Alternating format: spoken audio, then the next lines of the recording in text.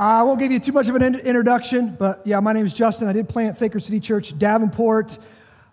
Today we're going to spend the good portion of the day thinking and talking about the concept of worldview and how the Christian worldview is the only hope for our world. Now, I want to give you a disclaimer right up front. I am a blue-collar pastor, philosopher, and theologian. What I mean by that is, though I have a master's degree in theology, which doesn't really mean much, I am mostly self-taught. I read a lot, usually between 50 and 75 books a year, most of which are works of philosophy, worldview, theology. For the talk today, I didn't realize it, but I had a stack of books, and they asked me how many books I read, and I said, well, for these three talks I'm giving today, I read 8 books. Just because I like to know the big picture. I like to get a lot of different perspectives, and then God has given me a gift that I can somehow whittle that down to some main thoughts and some main ideas. And so that's what I want to do for us today. But I say I'm a blue-collar guy because I never enjoyed a classroom. I did not take the traditional academic route to becoming a pastor, theologian.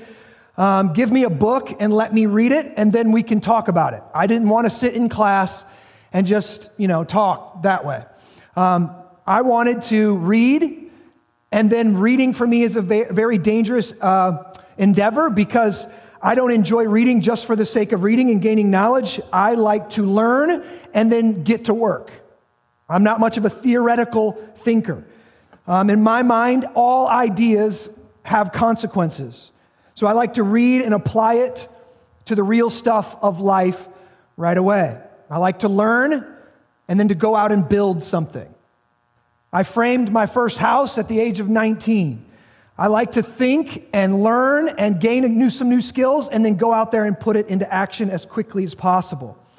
Now, at the bare minimum, I study and then I preach. That's what I like to do. I study, I learn, and then I preach. I get it out of my head, and I want to get it out into the real world because I don't appreciate theological eggheads that have all the information up here, but they don't know how to get out there and do something in the real world. They don't know how to make it make sense or make it put flesh on it and then get out there in the real world. So all of this talk today about worldview is only, I'm not going to try to impress you with my knowledge. I don't want you to go, oh, that was so deep. That was, wow. What? I want you to learn something new about God and about the Bible and about the Christian worldview. And then I want you to leave here today more equipped to do something real in the real world, to parent your child more closely aligned with the Word of God, right? To build a school, to build a business, to lead a church, to lead a missional community, to make disciples and to renew your city. My goal today is for you guys to take something from this and to go out and make something happen in the real world. Hopefully you'll be more confident to share your faith, more motivated to bring the gospel to bear on all of life and make an impact in your city. So you are hopefully going to learn a lot, but the purpose is that so you will be better equipped to live a distinctly Christian life out there in the real world, okay? So that's my goal. My goal is to not just give you theories, but to help you make sense of life so you can go out there and live a distinctly Christian life in a crazy world, okay? So let's just get started this morning. We're going to be talking about worldview and Christian worldview. I want you guys to be engaged, and all throughout this day, okay? I love when people raise their hand, all right? Because I will say things that I assume I'm communicating clearly, and you're like, what the heck does that mean? So that's on me, right? So I want you to raise your hand and say, I don't know what that means, or what do you mean by that? Or what does that look like in the real life? Or how does that affect me, a stay-at-home mom? Or how does it affect me in my career? Ask questions, all right? I want this to be beneficial for you today. That's my goal, okay? So first question for everyone out there, what is a worldview? What is a worldview? Come on. The lens that we see life through. Okay, what else? Oh, I love that word. Yes, it's our presuppositions about life. Okay, I like it. What else?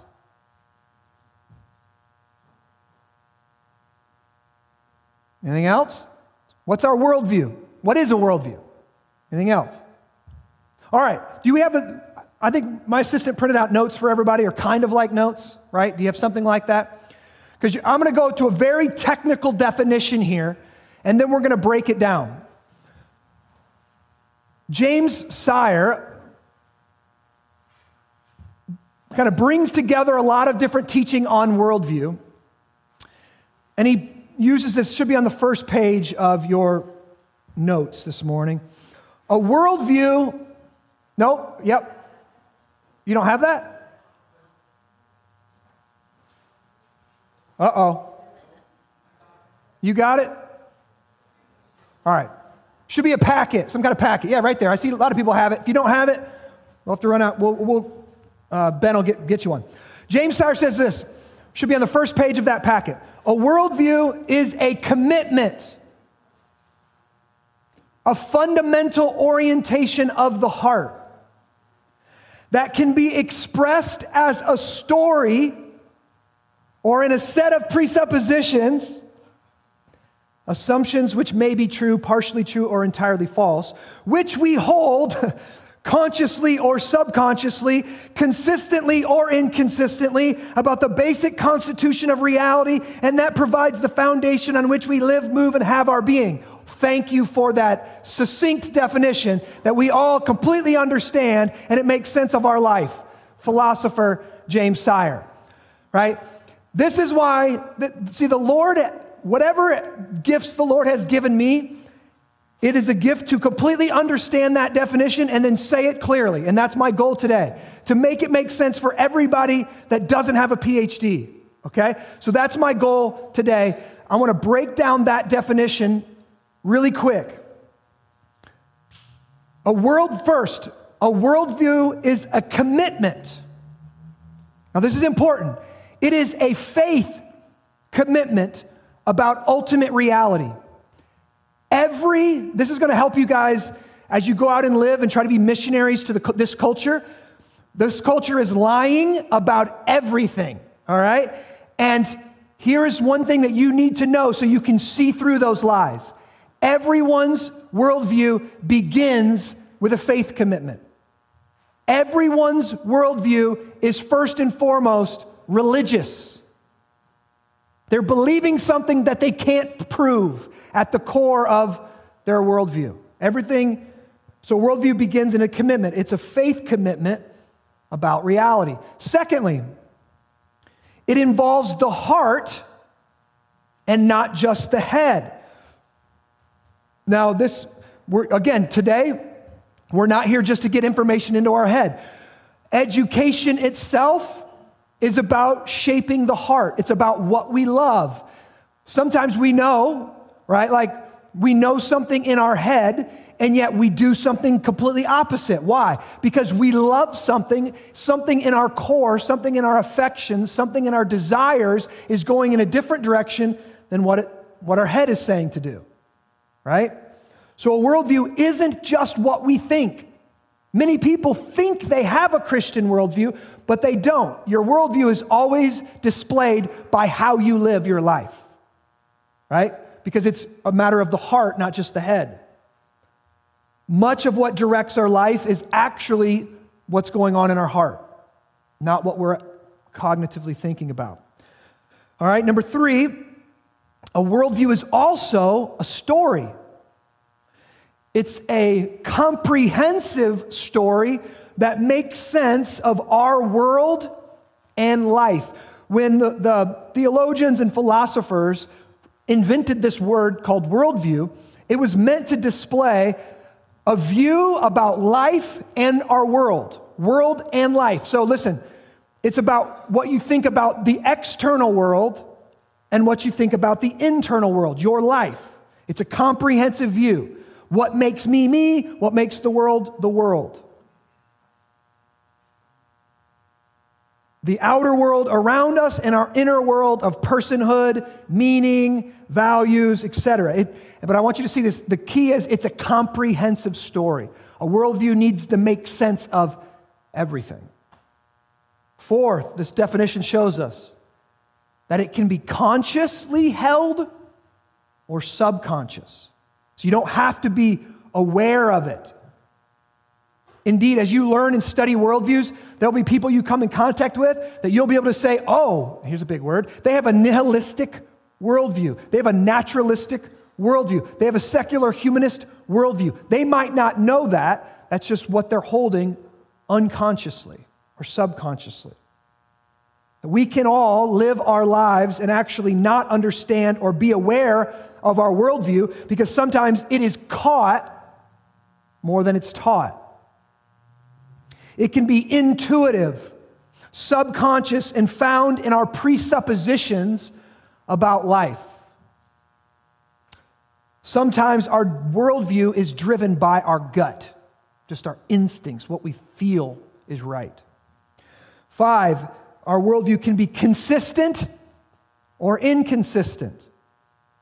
That we are inconsistent people, so we might say we hold a certain worldview, but our actions reveal something totally different. Now, this is interesting because, we just had this G3 summit, right? This G3 summit where the world leaders gathered together, and it's kind of this worldview of, you could say, radical environmentalism, and they're holding that, literally they're preaching sermons, the world is going to end in 3 years if we don't do something.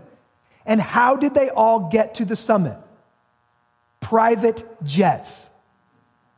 If you don't see the inconsistency in that, then you don't understand the radical environmentalist worldview, right? So we can say we're all about one thing, we can say this is our worldview, but our actions reveal our real view about life and the world. 6th, a worldview provides the foundation on which we live and move and have our being. Now, this is a big claim. Our worldview directs our life. Our worldview directs our life. So our worldview is one of the most important things about us. And as Christians, we want our worldview to be directed by what? The Bible, Scripture, right? We don't want our worldview to be directed by our political persuasion, our educational experience, whatever, our culture that we grew up in. We want our worldview to be directed by the Bible. That's our goal. So, here's 3 metaphors for a worldview this morning. One was already given. Our worldview acts as a lens through which we view everything. You put pink sunglasses on, guess what? Everything looks pinkish, right? Think of your worldview. So your worldview, you put this lens on, or you have this lens, and it's going to affect the way you view everything. It's going to affect the way you view the government. It's going to affect the way you view politics. It's going to affect the way you view personhood and gender. It's going to affect the way you view family and marriage and relationships. It's going to affect the way you view the church. It's going to affect the way you view literally everything.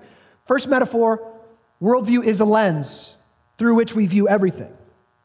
Second metaphor, a worldview is also a compass that points our heart in a certain direction, listen, and tells us what is the good life, what is truth, what is beautiful, what is worth pursuing in life.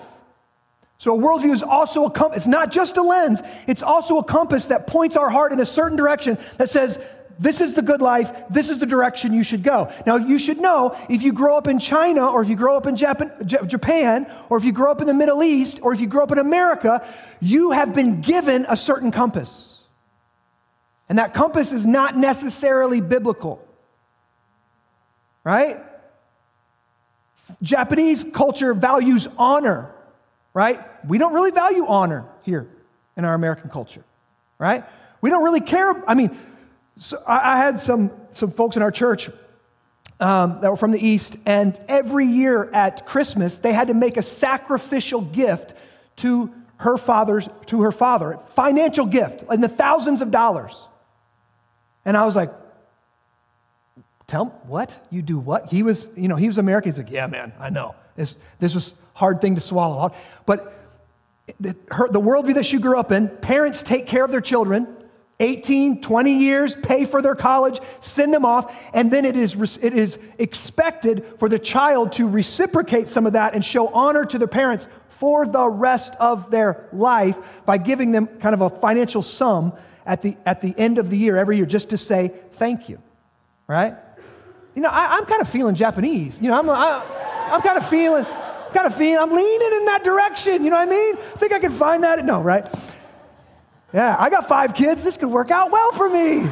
So, right. All right, now lastly, a worldview, it's not only a lens, it's not only a compass, it's also a map that guides us as we live our lives in the world. And this is it's a map that guides us. And this is what we need to think of. Because the Christian life, when you become a Christian, you do not get downloaded a Christian worldview.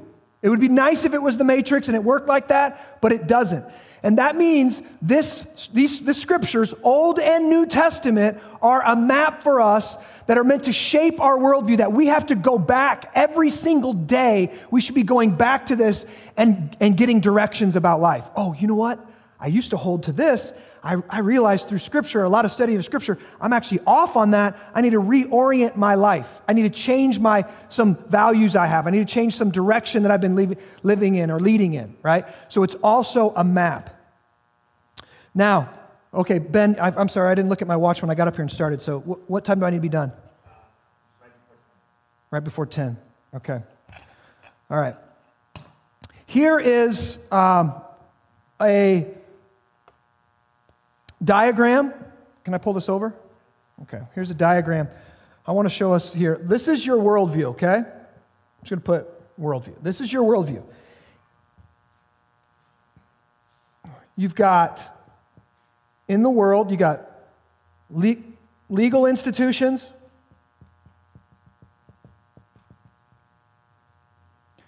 You've got, I'm just going to abbreviate here, healthcare.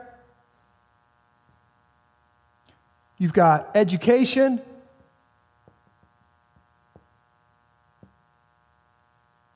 You've got politics.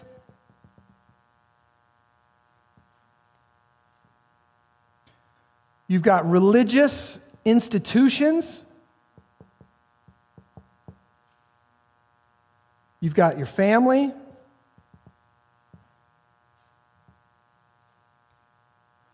You've got arts, so you've got your stories, media, music, all of that. You've got environmental concerns. Okay? Now I could go on and on here, right?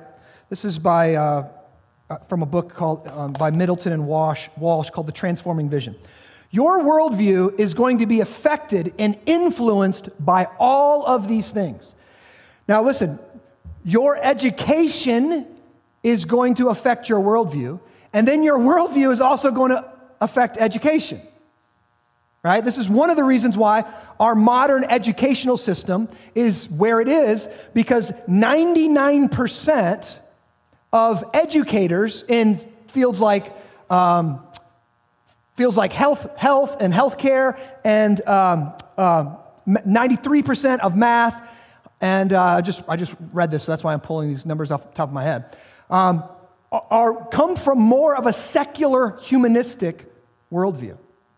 Okay? So they were educated in a certain way, and that develops their worldview. And then out of their worldview, now they're going to educate in a certain way. Politics, religion, what kind of church you grow up in is going to affect that, your family, your arts, all of this. So this is what I want to see. Your worldview is affected by all of these things, and it affects the way you see and interpret reality, okay? And this is why we, as Christians, need to make sure that our worldview is first and foremost influenced and affected and based upon the unchanging Word of God. All right? And so that means we need to constantly be challenging our presuppositions, challenging our assumptions about life, and going back to the Bible to check it there. So let me, just for a little experiment here. When you look at the state of our world at present, are you encouraged or discouraged? Are things going well or not so much? I heard not so much. Not so much. Anybody else? A little discouraged? A little discouraged? Raise your hand if you're discouraged. Raise your hand if you're encouraged. Both? All right, I like that. I like that. Says something about your worldview. Right? So, well, I could see some good things. I could see some bad things. Right? Okay, now listen. But I think for the most part, we're discouraged. For the most part, we're discouraged, right? Things are not going too well. Now, I think that might have something to do with your worldview. That might have something to do with the way you view the story, where things are headed, what's about to happen. How do you reconcile the fact that we believe right here things are going poorly with the global revival going on in China, Latin America, and Africa? Let's just do this. Let's go back 2,021 years ago. How many Christians were on the planet?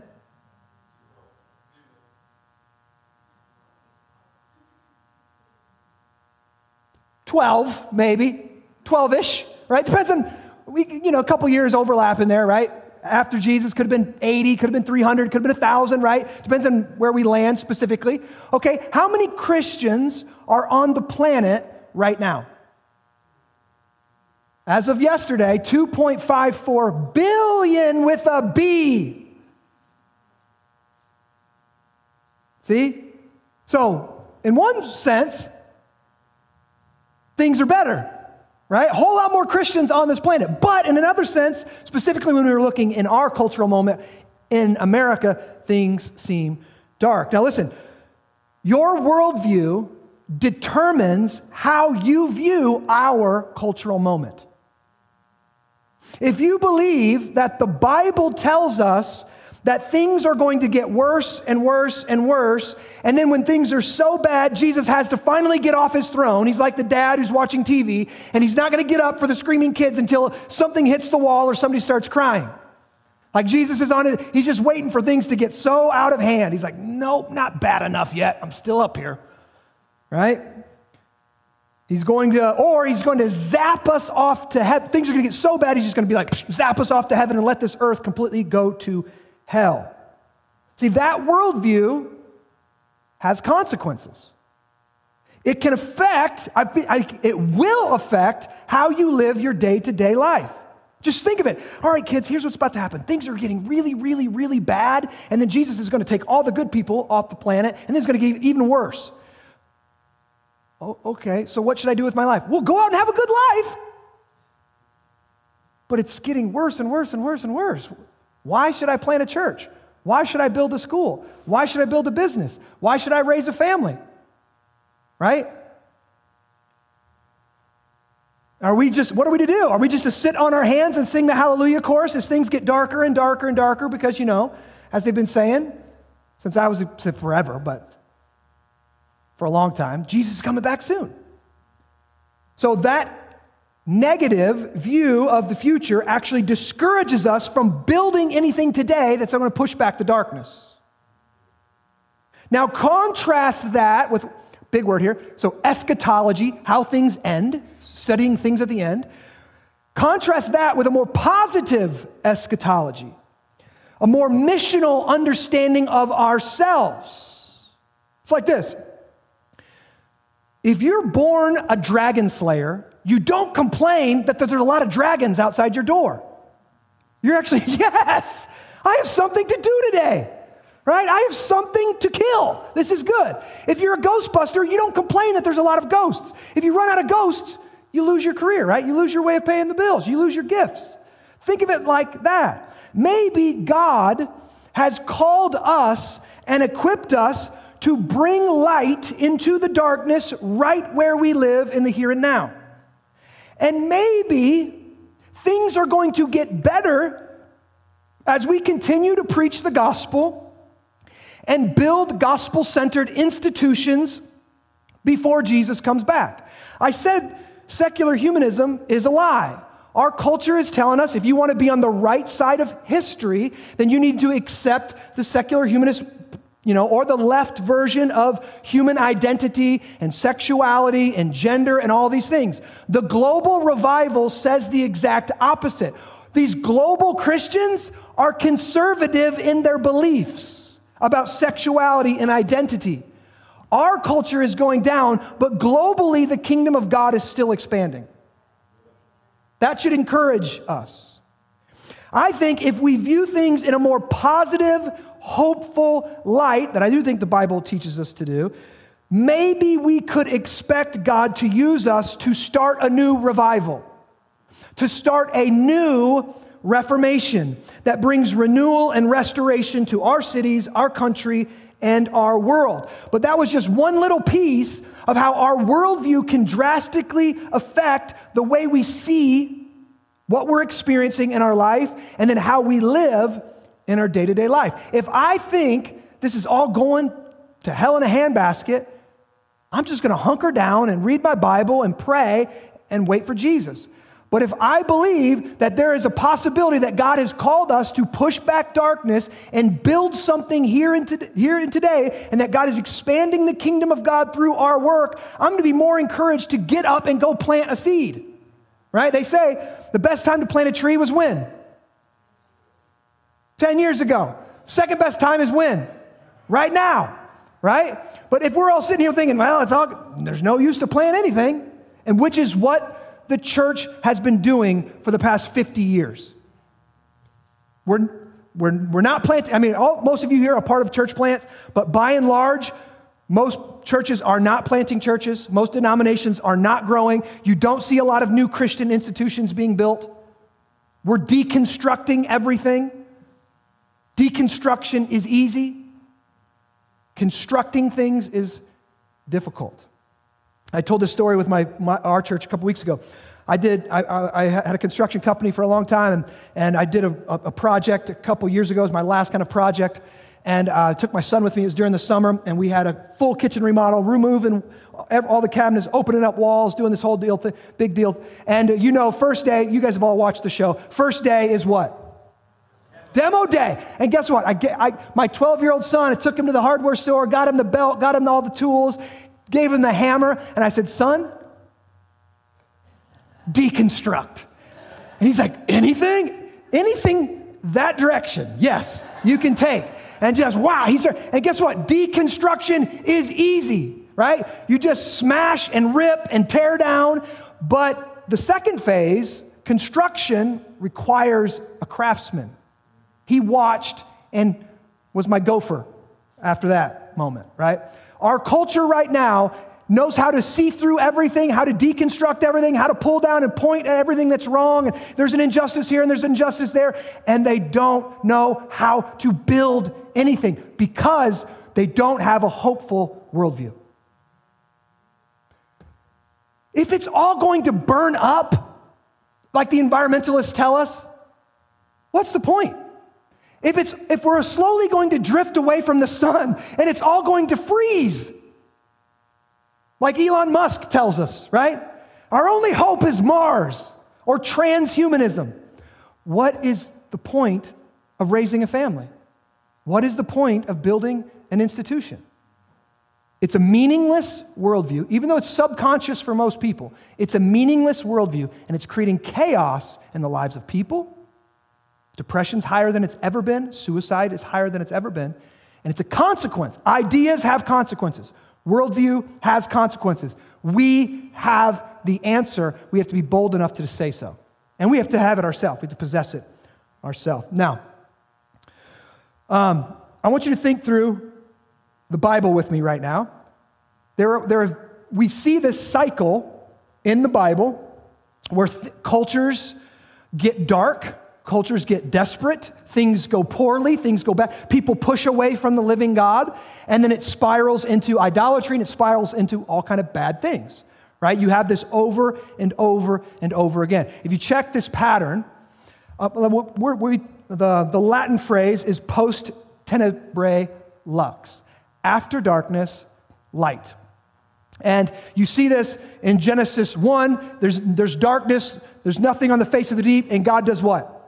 Speaks into creation and light appears. Then you see this in Adam and Eve. Things are going good, then what happens? They sin, darkness covers, then what happens? God gives this spark of redemption. Then you see it with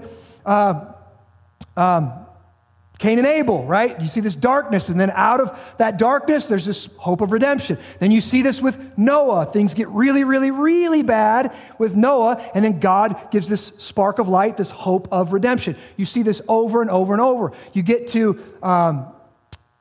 where it's like society-wide. You get to Daniel, chapters 1 and 3, when God's people have turned away from God, and God uses a godless nation, Babylon, to come in and take his people. And what he does, Nebuchadnezzar comes in, he takes the best and the brightest from Israel. Takes all of their chiefs, all of the best educated, the best looking. It says all this in Daniel chapter 1 and 3. And he wants to change the culture. He wants to enculturate them. He pulls them out. And this is one of the darkest moments in the Old Testament, right? Where the temple is, the Jerusalem is destroyed, the temple is destroyed, God's people get carried off into Babylon.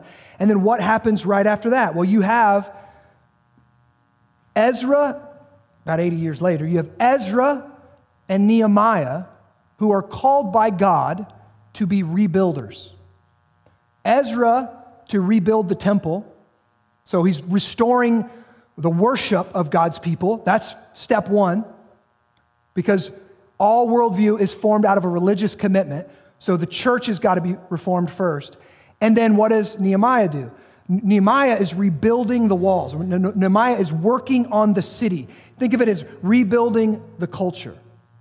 Just as Ezra and Nehemiah began to rebuild Jerusalem in the midst of the cultural ruins, we too are called to be rebuilders, to go out into our world and to create institutions, families, churches, businesses, organizations, schools, governments that glorify God under the lordship of Jesus Christ. So here's what I'm asking you today.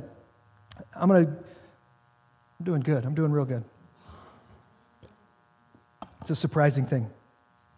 If I get too heady today, I would appreciate you to raise your hand and say, make it practical, Justin. What do you mean? What do you mean by that? Right? I'm asking you to do that. Right? How is that going to impact my day-to-day life? Because that's the most important thing for me today, is that this isn't just cool ideas or helps you understand the world, but it's actually going to grip you in such a way that you can see how it affects you tomorrow. Okay? See how it affects you on Monday. The last thing I want to say in my introduction is up front is that I am a Calvinist. And by that, I mean I believe the theology articulated by John Calvin during the Reformation and in his Institutes is an accurate depiction of what Scripture actually teaches. And I am a Calvinist from my hair to my toes, all the way down. All right, I tell you that because what I'm going to teach you today comes from the Reformed tradition. And if you think Calvinism is just like God picks people and he doesn't pick other people, that's like a smidgen of, and that's not the accurate view, by the way, but that's just a smidgen of what Calvinism teaches. Calvinism is a whole worldview. It's a biblical worldview that affects everything in life. I tell you that because what I'm going to teach you today comes from the Reformed tradition, and it did not come from the Catholic Church. It has not come from the Baptist tradition, and it definitely has not come to what I call today the evangelifish tradition. Okay? But I know that there's several different churches here today, and you might not all agree with me. That's totally okay. Chew the meat, spit the bones, as they say. However, I do believe that the Reformed faith gives us the most biblical worldview, And here it is. Listen, it has a history, a lot of good history of creating the things that I'm talking about, of going out in the world and building the good institutions that make a society and spreading the gospel. There's this little book called The Legacy of John Calvin, and it's by David Hall, and in it, he gives 10 ways that Calvinism and its hopeful eschatology, its hopeful worldview, has changed the modern world for the better. I'm going to briefly skim through these real quick. Did you know the first public school system was created by John Calvin in Geneva? It was Christ-centered. It was free. It was led by teachers and overseen by pastors. It viewed all of reality as under the lordship of Jesus Christ. You can't understand mathematics to the core if you don't realize there's an organizing center found in God himself. It had a view of history, Christ-centered view of history. It had a Christ-centered view of everything, okay? First public school system, where we get what we got today, even though we've put Christ out of it a long time ago, founded by John Calvin. And secondly, our understanding that we should care for the poor in society came from the scriptures, but it was first implemented through the work of John Calvin and this thing they called the Bourse. And the Bourse was it was an institution, think of it as social reform or social welfare. Except it wasn't welfare in the way that we think of it. I'm going to go look at it in page 15 here.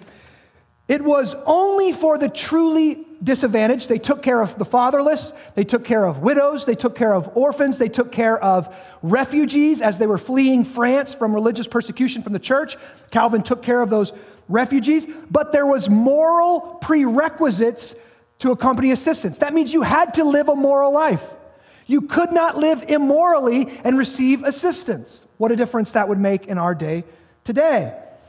It was private or religious charity. It was not state largesse. So it didn't come through the state. It came through the church. The church is in Geneva. Ordained officers from the churches managed and brought accountability. So you said you needed support. They would send a deacon to that person's home and they would check it out. How is this person living? What's going on in their life? Are they being wise? Are they working if they can? They would oversee that. It had theological underpinnings. It came from Scripture. We're doing this because God tells us to help the poor, not because we believe in some kind of right that everyone has to some kind of universal basic income. A productive work ethic was sought. Assistance was most often temporary, and history is valuable. Third, ethics and interpretation of the moral law. Did you realize that out of Calvinism taught that we still should obey the Old Testament law? Now, not the religious side of the Old Testament law or the ceremonial parts of the Old Testament law, but guess what? The Ten Commandments, universal law. God gave those. Every society should follow those. So guess what? They based their human courts on biblical ideas of justice. All right? We did too in our society when we first founded it. Freedom of the church. Calvin taught the idea that the church was distinct from the state, and the state should not rule over the church in matters of theology or when to worship or what to wear on your face when you worship. Just throw that out there. The idea of collegial governing, the Senate, right? Separation of powers came from Calvinism. Decentralized politics, the idea of the republic, was first founded in Geneva. Why? Because he had a doctrine of sin, and it says no one man or woman or group of people should have that much power, so we need to decentralize politics with checks and balances to keep people accountable because we believe the doctrine of sin. 7, the importance, I'll just call it the doctrine of vocation. In the medieval times, there was only one or two vocations that were sacred, and you received a calling from God to do those. That was the priesthood, or being a monk. But Martin Luther and John Calvin taught the priesthood of all believers, and that your vocation, voca means call from Latin, it's the Latin word of calling. You could be called to be a father. You can be called to be a stay-at-home mom. You can be called to be a farmer. You can be called to be a bootmaker. You can be called to be, all of these things are holy under our Lord. There's not one square inch of all creation that isn't sacred. So if you believe that you can, serve God while being a contractor, thank John Calvin and Martin Luther. Economics and profit, the idea of the invisible hand and free market economics came out of biblical worldview, but specifically Calvinism. I liked singing this morning. I liked that I could understand it. Did you know during medieval times, before the Reformation, everything done up on stage was done in Latin. In Germany, they spoke German. They didn't sing in their own language. They didn't understand anything that was going on. The fact that we have the Psalms in our own language and that we can sing in our own language, thank the Reformation. Thank Luther and Calvin. And then lastly, the power of publishing ideas. Right? We know about the Geneva, we know about the printing press, and the reformers took that new invention and lit the thing on fire. Once they got that thing never stopped printing. And Martin Luther and Calvinism said, we want to get the Bible in the language of the people so they can read it for themselves, so they can have a biblical worldview and go out and live. And then we're going to publish books after books after books. And on top of the educational system, Christians, the importance of reading for Christians is vital because we believe God revealed himself through a book. Most people, Luther's day, were illiterate, could not read. This is why, one of the main reasons that Luther and then Calvin started the school, is he wanted people to be able to read and to read the Word of God. All right, so those are 10 simple ways that Reformed theology, I'm going to just say a Christian worldview, went out into the world and built great things. And when the Huguenots arrived on the shores of our country, if you don't know the Huguenots, type that in. Google that when you get home, because they got here 50 years before the Puritans, 50 years before the Pilgrims, and they came from French Calvinism, and they came here freeing religious persecution from France, and they came here directly out of Calvinism, and they came here to build a Christian society. That's why they came, to build a Christian society, just like Calvin did in Geneva. Now, I believe that this is what God has called us to do in our day and age, to build Christian institutions in the midst of our world, but we're not going to be able to do that if we don't actually have a Christian worldview, okay? Any questions? Anything that just, yes, sir.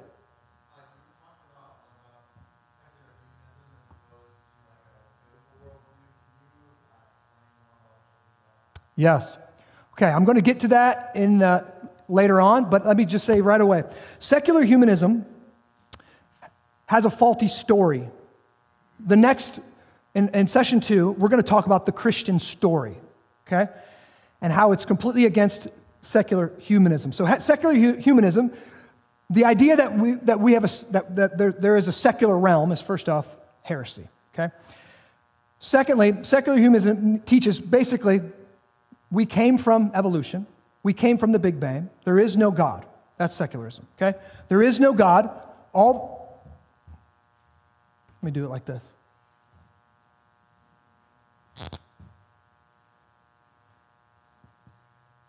The natural world,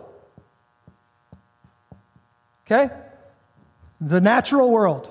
This is a closed system. This is secular humanism. This is the natural world. Everything that exists inside of this, okay? There's nothing outside of it. It's a closed system. So in this, we came by a divine accident plus chance and time and whatever. And therefore, humanism is the attempt to provide meaning in a meaningless, closed world. So secularism is meaningless. We came from nowhere, a divine accident, That's the beginning. Where are we going? Everyone, all secularists agree, there will be an extinction date for the human species. The world and everything in it. Our planet is going to go the way of the moon, right? We're going to be a dead planet. So we came from nowhere, we're going nowhere. Therefore, all of life is meaningless. Humanism is an attempt to provide meaning to a meaningless worldview. Okay? So humanism tries to find something inside the natural world to provide meaning. So most secular humanists is like, we came from nowhere, we're going nowhere, but you should go be a good person. Nietzsche's like, no. Hitler's like, nah. Right? But that's what secular humanism tries to do. Save the planet. Why? Why? Now, Christians say we have a reason to save the planet, but secular humanism, why? Why slow down the bake, right? What's the point? We're all headed that, what's the point? Right? Every other worldview other than Christianity, and this is going to be my big point in talk 3, takes something from the natural world and tries to build a life of meaning around something inside the natural world, okay? So secular humanism is we don't need God to have meaning. We don't need God to have a good society. We don't need God to educate people. We don't need God for any of these things. We can somehow, inside the system, provide meaning. And hopefully you see the problem that I just kind of displayed. There's lots of different people inside this natural world who offer up different things that we should provide meaning, right? And so you have societies will inevitably clash and collide, and violence will take place. It always does on a secular humanistic worldview. So that's what I mean by secular humanism, trying to have a meaningful life without God, the transcendent one, at the center of reality. Any other questions? And if I wasn't good enough, if you have more questions about it, ask. That's fine. Yes, sir. Yes, absolutely does. It is the definition of a humanistic worldview. Basically, I'm going to get there in talk 3 because I'm going to listen, there's a lot of isms. There's a lot of isms. You have Marxism, you have statism, right? You have communism, you have existentialism, you have humanism, you have secularism. There's a lot of isms. And if you ask me ism questions, I know a little bit about a lot of them, but what I'm going to do in my third talk today is I'm going to show you the most simple way to understand them all when you leave, because there's ultimately only 2 ways of understanding the world. And so I'll save that for my third talk. Anything else? Yes? No, but if you ask me questions, I will. If you ask me questions, I will. Yeah. Well, maybe I will. Maybe in a little sense. I just love for you to practically flesh out the 3 views. What do you mean the 3 views? Oh, Lord.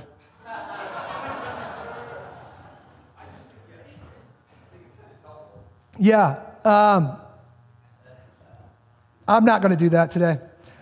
If you want to talk to me afterwards, I will. Unless we have a 4th session, but Bama's playing at 2:30, so that's probably not happening today. So let me just say this. Let me just ask you, well, we're going to get to this in the second one too.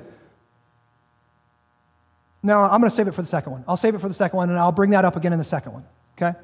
Any other questions? If people are asking questions, I'm like, no, I can't answer that. Sorry.